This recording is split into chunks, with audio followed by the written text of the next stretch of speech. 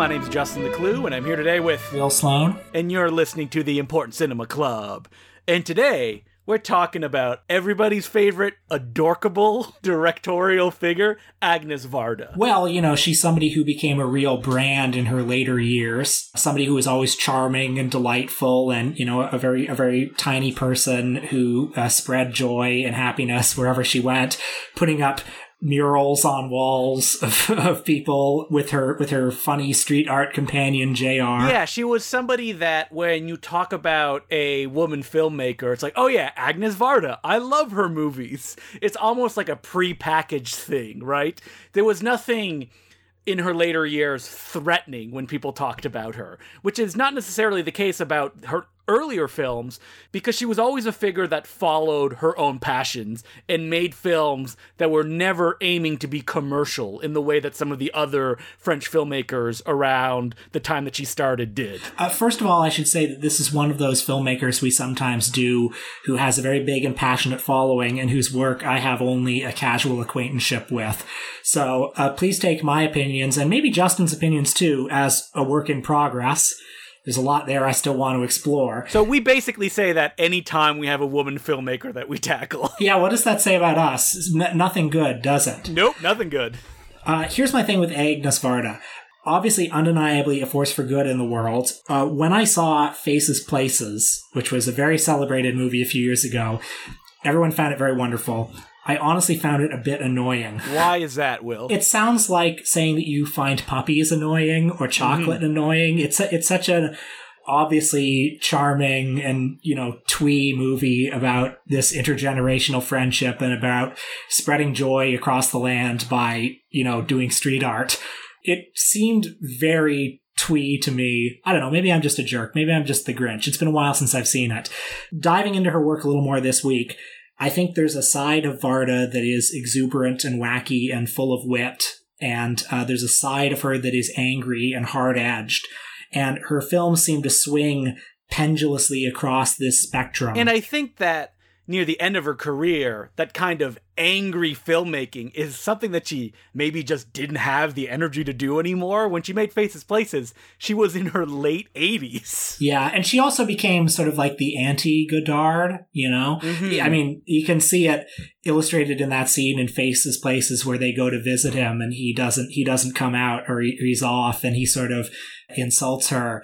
She was a very accessible figure, somebody who was very eager to communicate and reach younger audiences and make herself available, which is obviously another reason why she became so beloved later in life. Anyway, I think after looking at her work this week, I perhaps gravitate more towards the harder-edged movies like Vagabond, for instance, but the emotions in most of her movies are never simple, and it is very much a spectrum, I think, of those two sides. You know, one is not ever completely absent from the other. Well, I think that out of all of the filmmakers that came out of the French New Wave, and we should note, yes, we know she was not part of the French New Wave. She was part of the Left Bank, which was a bunch of filmmakers that came out before Godard and Truffaut and Rivette and Chabrol could advertise themselves in their own magazines. Yeah. She made her first film, La Pointe Courte, much earlier than them, and she never got the acclaim that they got.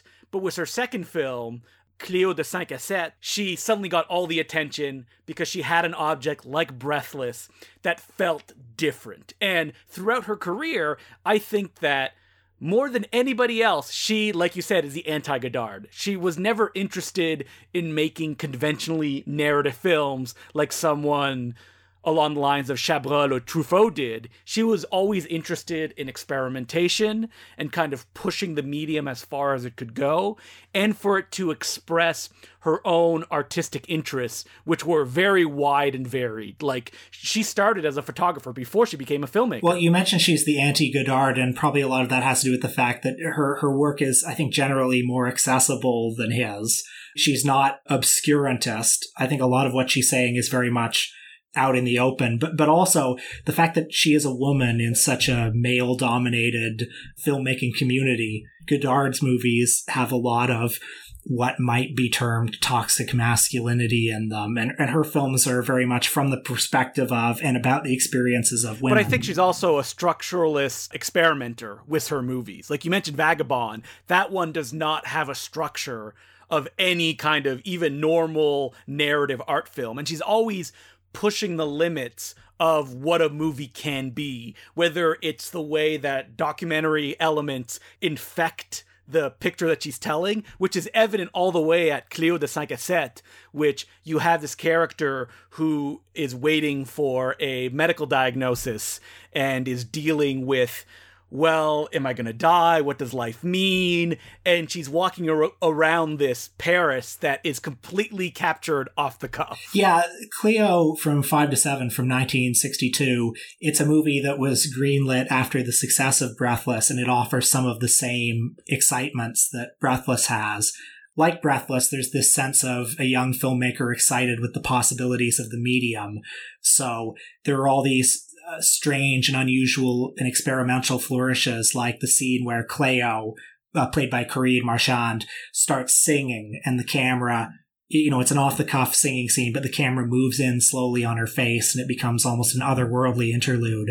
And there are all these unusual tangents when she's out on the streets of Paris, like street performers that she encounters, one of whom, eats frogs, and another of whom is sticking needles through his arm. And there's also a film within a film, a silent film pastiche with Jean-Luc Godard appearing in it as kind of a Buster Keaton type character. What's interesting about comparing it to Breathless, and I know it does her disservice always continually bringing up Godard, is the fact that, I feel that Cléo de 5 à 7 was the film that Godard wanted to make, but didn't have the formal control to pull off. Oh, that's interesting. Because here is a film that is in love with cinema and is kind of approaching it and experimenting it in different controlled ways, while Godard's product is somebody who puts a bunch of jump cuts at the last minute because somebody says, hey, can you speed this up somehow? I mean, I love Breathless, and I love the kind of raw, spontaneous quality of it, but I see what you're saying. I do think that this movie, one of the other things it shares with Breathless, sorry to belabor the comparison, is that it feels like a city symphony. You follow her around Paris, and it's full of all those scenes of busy cafes, and you're looking out the window and there's real traffic, and there's so much going on in the frame. It's almost too much to take in. And you realize that obviously it was such an innovation that these new wave people did, going out on the streets with a camera, natural light, but you still don't even see that very much. You're not used to seeing, even in movies that where they shoot outside a studio, you're not used to seeing this much stuff. And on the last point of Breathless Cleo, one of the things is that, what is Breathless about? It's about a jerk who acts like a jerk the entire time, and then at the end he dies a jerk. While Agnes Varda wants her protagonist to kind of struggle with what being a jerk means and what, facing your own mortality can bring out in a person. Well, something I realized is that unlike a lot of the new wave films, this one is,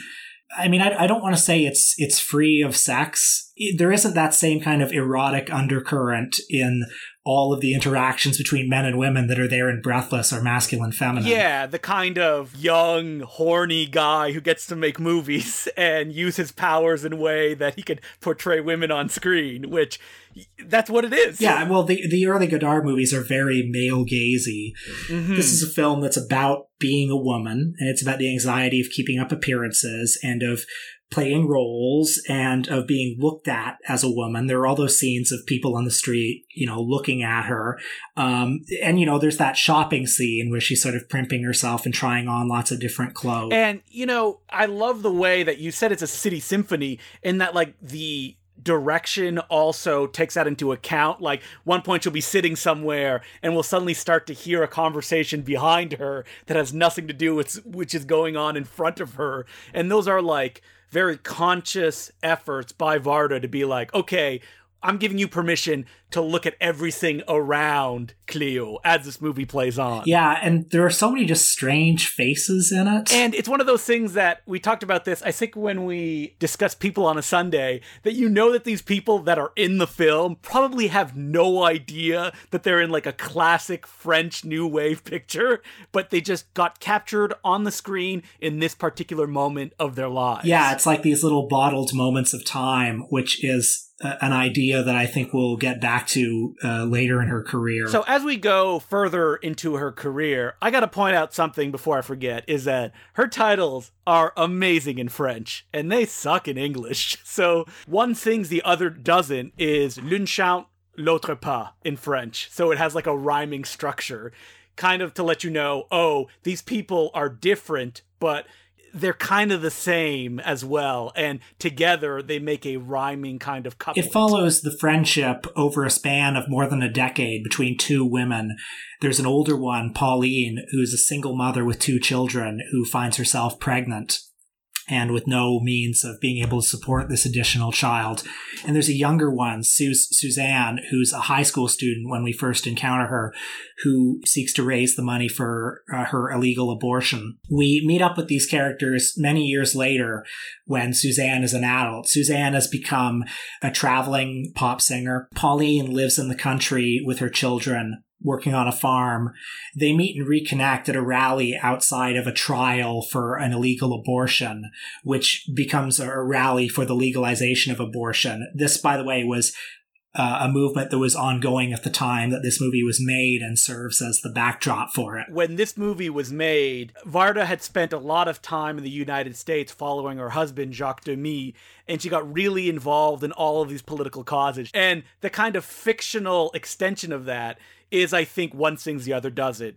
A kind of compression of all those ideas and themes put into a narratively digestible form that I think works very well. This one, I think she hits that perfect note of being able to portray these two radically different women who are only able to get through life by helping each other. Yeah, that's right. We meet them all these years later, and then they still live very different lives, so they don't see much of each other after that, but they correspond and fill each other in on the events of their lives, the strange journeys that they've taken. It's been said that one of the more dated elements of the film is that Suzanne marries an Iranian man who, of course, turns out to be more traditional and conservative than she believed. But it's a very warm film. I had prepared myself to think that it would be more about abortion than it turned out to be. This is the one that you often hear about as being, the abortion movie. But abortion is really only just sort of an incidental part of it. Well, not an incidental part, but it's a backdrop to the movie. And it's really about this unusual but deep bond that unites these two women across space and time. The thing that surprised me about the film is that it's not one with any big on-screen dramatics or moments that are there just to shock the audience. I mean, there's one suicide early on that gets closest to that, but the relationship between the two women is just built on them sending letters to each other and the support that they get from those letters going out and being read. And that's what is the subtle and I think moving thing about the film, is them just saying oh no, I would suggest you do this. Not like a big emphatic, this is the most important thing and this big decision. It's just them being there for each other that gets them through these difficult situations. Yeah, and there's a respect for the differences in each other's lives and experiences and lifestyles. When you're talking about dated, whoo boy, this is one hippie movie.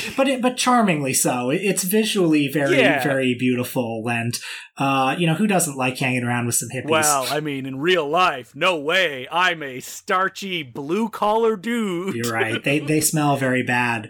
Speaking of dated, I don't know if dated is the right word for it, but certainly a movie that would have a difficult time being made today. I watched her 1988 film Kung Fu Master. Ooh, sounds great. Lots of martial arts in it, right? Well, I was hoping, but it turns out not. I actually didn't know anything about what this movie was about, but it turns out it's about the love between a 40-year-old woman played by Jane Birkin and an adolescent boy played by Mathieu Demy. That's right, Agnes Varda's own son. And when you say adolescent, you mean 14 years old. That's right. Which is still an adolescent. Whoa, there were a lot of movies like this around this time. Like Louis Malle, A Murmur from the Heart, had an adolescent boy having sex with his mom. As I understand, pedophilia or ephebophilia was a subject of interest for French intellectuals around this time. Why? I don't know why. Although, frankly, it was probably also a subject of interest for American intellectuals, too, when you consider that, Woody Allen's Manhattan. Yeah, and even, a few years ago, That's My Boy. Well, probably the best film of this subgenre of pro-pedophilia movies. Oh, God. But I did like Kung Fu Master, as strange and uncomfortable as it was. I mean, it would be a much different experience if the genders were reversed, of course. Mm-hmm. I appreciated that it was a movie that aimed for something difficult, and it works because of the acting and because of the ambiguity and because of the fact that it never really gets into sex. And the title Kung Fu Master is because the kid loves to play the Kung Fu video game. That's right, which leads to a couple of neat little weird interludes where you see him fighting like he's a side-scrolling video game character. So there is some Kung Fu in the movie. And we both watch Vagabond, which is the broken mirror image of one sings the other doesn't, where I've read in interviews, Varda has said that she believes that feminism can only work if women collaborate together, and that all alone that those goals cannot be achieved. And you have that in some form in Vagabond, which is about a young woman who just goes out on the world, she wants to be free, and she wants no responsibilities. It's a difficult movie, actually, because the idea of going out into the world and being free and having no responsibilities is sort of a romantic idea. You could see kind of a positive portrayal of it in Chaplin's Little Tramp, or even to some extent Into the Wild, the Sean Penn movie, which, well, does not end very well. It doesn't end well, but he has a lot of fun getting there. Whereas this one is about how the experience of, being alone and homeless just kind of grinds you down physically and spiritually. And what I found really interesting about this one is that the way that she tells the story is through the eyes of all of the people that this vagabond meets. And she does it by interviewing these people directly in documentary style, and just the camera pans over and the person turns toward the camera and talks, which creates a interesting fourth wall break where, she's constantly making you aware that you're watching a movie. And she also makes you aware right from the get-go that this young woman, played by Sandrine Bonnaire, is dead, and that you're going to follow how it led to this death. And I think that this one melds a lot of different elements that she'd been working with before and presents them in such a stark and angry way that I found refreshing even watching now. Because the kind of balance between fiction and realism is something that Varda always loved playing with, and that's kind of why eventually she left fiction behind completely. Well, there's also the fact that her last fiction film, 101 Nights, was very little loved and a financial failure, although I've always been a bit intrigued by it. It's from 1995, the official centennial year of cinema, and it stars Michael Piccoli as Mr. Cinema, who's 100 years old, and he's a man who seems to embody all of cinema. I have not seen this movie. You saw it this week. I did. Oh, you'd love it, Will. It's just a bunch of movie jokes and a bunch of famous stars playing themselves, but not really playing themselves, and cutting to different film clips and visual gags and all sorts of stuff that would be impenetrable to anyone who doesn't watch 360 movies a year. Well, I do want to see it, and I'm sorry I didn't see it for this week. I know that it has a cast that includes Robert De Niro, Catherine Deneuve, Clint Eastwood, apparently briefly. Just documentary footage of him at Cannes at one point. Oh, like Bowfinger. Okay. Well, Harrison Ford shows up, and also Stephen Dorff is in it. In a baffling sequence where it's look at all these famous people, and it's all cutouts of them. It's Marilyn Monroe, Buster Keaton, Charlie Chaplin, Stephen Dorff, and it's just Stephen Dorff.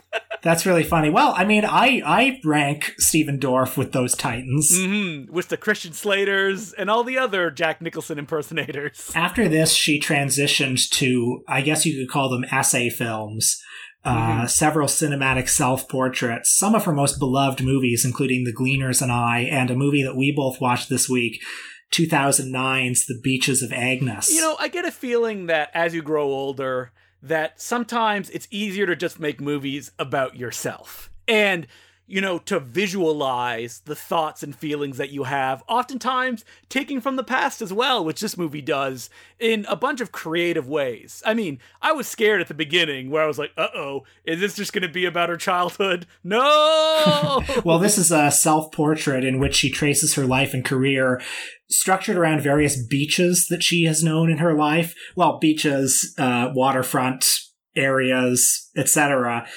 And as we know, beaches are typically used as metaphors for, the ephemeral nature of our lives, the fragility of memory, sands in the hourglass and stuff getting washed out to sea. But Varda is also a photographer and a filmmaker, so it's also a film about the fact that she has been able to preserve these memories. So many memories are fuzzy and so many of them are slipping away, but there are others that are, these concrete facts, and the images of these people that she's known and loved continue even after they fall away. And there are also people that she's known and loved who we see still alive. Zalman King. Yes, Zalman King, the eroticist himself, who appears with his wife of decades. I didn't know this about Zalman King, that he was a happily married, seemingly very normal man. I just know what a strange face he has. Yep, and that he loves erotic movies. But we see him with his wife, and they look very much in love, and Agnes Varda even mentions in her narration that she feels a twinge of jealousy, because of course her husband, Jacques Demy, has been dead for a while. And we see footage, some documentary footage, in fact, that she shot of Jacques Demy towards the very end of his life, where she was obsessed with just recording his body, recording close-ups of parts of his body, as he was fading away, to create somehow a sense of permanence. I think that kind of need to continue to illustrate Jacques Demy's memory is present in all of her later day films, even the fictional ones. Right as Jacques Demy was dying of AIDS, she made a film about his childhood, Jacques Audinat. And even the movie that she made about Mr. Cinema, that character is also dying of AIDS in the film. And The Beaches of Agnes ends with this memorable image of a house that's literally built from celluloid, which I guess is kind of the metaphor of the movie about how, memories are these flimsy things, but celluloid somehow is forever. In this movie, she connects very clearly how her life affected her films and how they just intermingled together, and that throughout her career, she was able to extend that connection, that whatever she was feeling, she followed through the art of making movies and making shorts and taking pictures and just doing art. So again, we're coming back to the point of why did she become such a fun, lovable mascot by the end? Well, it's because near the end of her life, so the whimsy came out to the front. Well, she died a very lovable and generous figure, a very inspiring figure. You're not going to ever make me a fan of JR, but... But she's clearly a great artist, and her films are very accessible. But I think that she's a filmmaker that, as accessible as she is, one of the difficulties is that she did work in so many mediums that expressed all of her emotions. So she is an artist that's difficult to get a complete handle on. So you can send us letters, as per usual, at importantcinemaclubpodcast@gmail.com. And what are we doing this week on the Patreon, Will? Well, we're talking about a filmmaker who is arguably not as good as Agnes Varda. We're talking about Conrad Brooks. Who is Conrad Brooks, you ask? He was one of Ed Wood's drinking buddies and actors who, when Ed Wood became popular in the 90s, Conrad Brooks started making his own movies, trying to ride on his dead friend's coattails. And we watched his definitive statement, 1999's Jan Gell, The Beast from the East. And for loyal listeners of this podcast, Conrad Brooks is not to be confused with Kelton the Cop, who was a completely different actor that appeared in Ed Wood films. Yes, and it's shameful if you confuse those two. They're very, very different. So to hear the dirt on Conrad Brooks himself, it's $5 a month at patreon.com/theimportantcinemaclub and get the whole back catalog and hang out with us as you sit at home wondering when the world will collapse upon itself. Do we have any letters this week? We do have a letter, and it's from Stephen Vag, and it goes, "Hey guys, I understand you haven't seen much Bob Hope. I completely get your dislike for him, though I think you might enjoy his comedy chillers The Cat and the Canary and The Ghostbreakers. Road to Morocco is fun, as well as The Princess and the Pirate. He may simply not float your boat, even after these, but they are a decent sample of his work. Cheers, love the show, Steven. So I should say that I've seen a fair amount of Bob Hope. I've seen Casanova's Big Night. I've seen Son of Paleface, which is pretty good. I've seen a number of others that I can't remember right now that were probably lesser, but I have not seen the ones that he mentioned. So I should get on that and give Bob Hope, a man who I don't find particularly funny, his due. Reading this letter, it also made me think, are there other comedians, or even like dramatic people, that you turned around on, that you're like, ugh, they're not funny, and then suddenly you realize, oh, maybe I was missing something. They are genuinely hilarious. Like, for example, Steve Odenkirk. You just watched Kung Pao enter the fist again this week. I did, and it was the perfect way to watch Kung Pao, with two other people that were busting a gut, and one person who had never seen it, who sat there stone-faced the entire time. Well, it sounds like fun, and the thing about Kung Pao is, as much as I think it's a terrible movie, I do think of it, and I think of it fondly. So obviously Steve Odenkirk was on to something. That's a lot of nuts. There you go.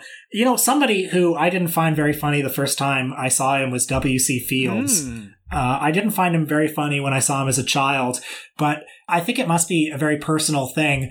There's a scene in one of his shorts where his daughter is in it, and W.C. Fields says, "Where's the newspaper?" And she said, "It's under your arm." He goes, "Oh, yeah. Well, where are my glasses? They're on your head." "Oh, yeah. And the thing is, I had that exact exchange with my late grandfather. He was Alzheimer's ridden, I should say. Oh, he wasn't doing a W.C. Fields bit on you?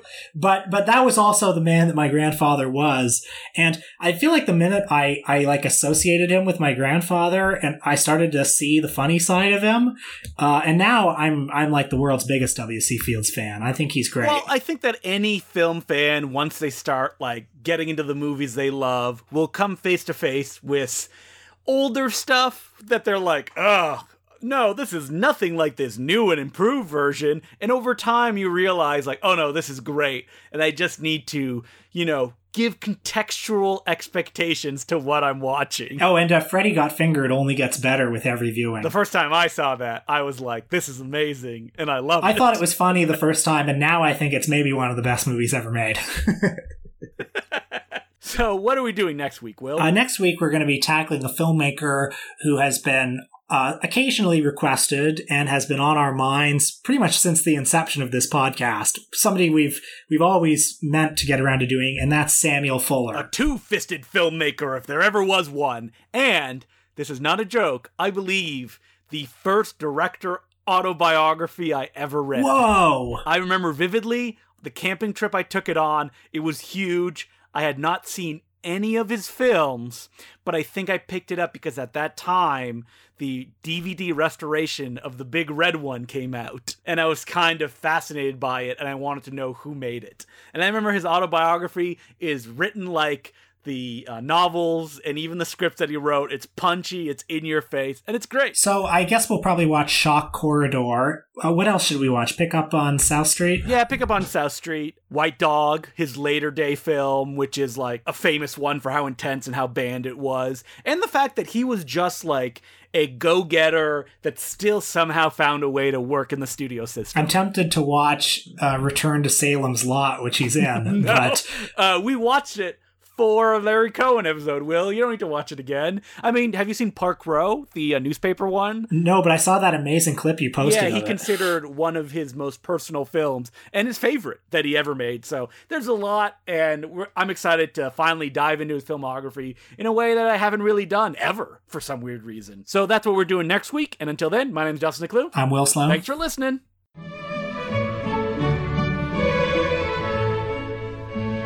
So I think that the new Back Matter segment is now going to be, what have we been watching while we're in quarantine? I mean, Will is at a disadvantage because he's not a freak like me, and he also has a full-time job. That's right. So I'm not quite as prolific as Justin.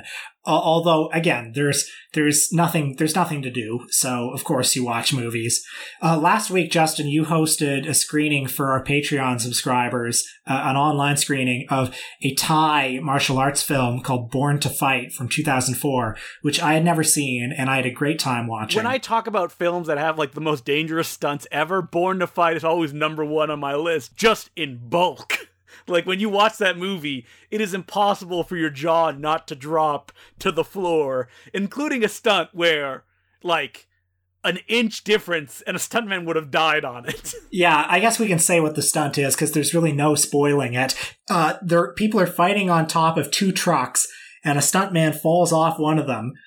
These are two moving trucks, and he almost gets his head run over by a tire. Yeah, in one long take, you see him bounce off one truck, land on the ground, and the tire is an inch from hitting his head as he rolls out of frame. Incredible. Let's see, what else have I been watching? I watched this little-known Jimmy Stewart, Hedy Lamarr vehicle from 1941 called Come Live With Me. Just a very likable, average movie from the time. Hedy Lamarr plays an immigrant who needs to have a quickie marriage with somebody so that she can get her visa and marry the person who she's actually in love with, who's a high-powered publisher. So she picks Jimmy Stewart, who's this kind of down on his luck writer. He starts writing a book about their marriage, and it finds its way to the publisher, who starts to get jealous. It's fluff, but it's very good. And it's like, oh yeah, the 40s are just full of like these very solid entertainments that nobody even knows about anymore. I watched something that I had been aware of and had completely forgotten, which was a French adaptation of City Hunter, a favorite of me and Will's. And what's shocking about the movie is it might as well have been directed by Wong Jing. It has all the same elements, but they're just in like a slick French package. And it's about a guy who's obsessed with women's butts and breasts, and he's also a detective. And he goes on wacky adventures. It might as well have been made in 2001. There's a whole bunch of like gay panic in it, and it was just flabbergasting watching this. It's directed and written and stars the same person, and it was his passion project. And I was like befuddled by this and why he would adapt a Japanese manga and anime series.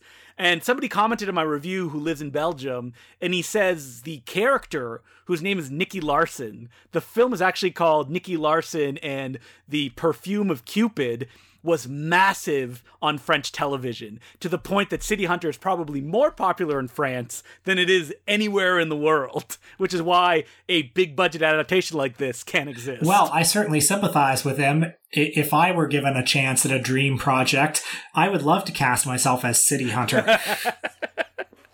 And what else you watch, Will? Well, I revisited a Jean-Luc Godard movie, First Name Carmen, from the 1980s. A favorite film of Robert Pattinson's, by the way. And it's actually quite fun, I gotta say. It's a very funny Godard movie, and I think it's pretty accessible for 80s Godard.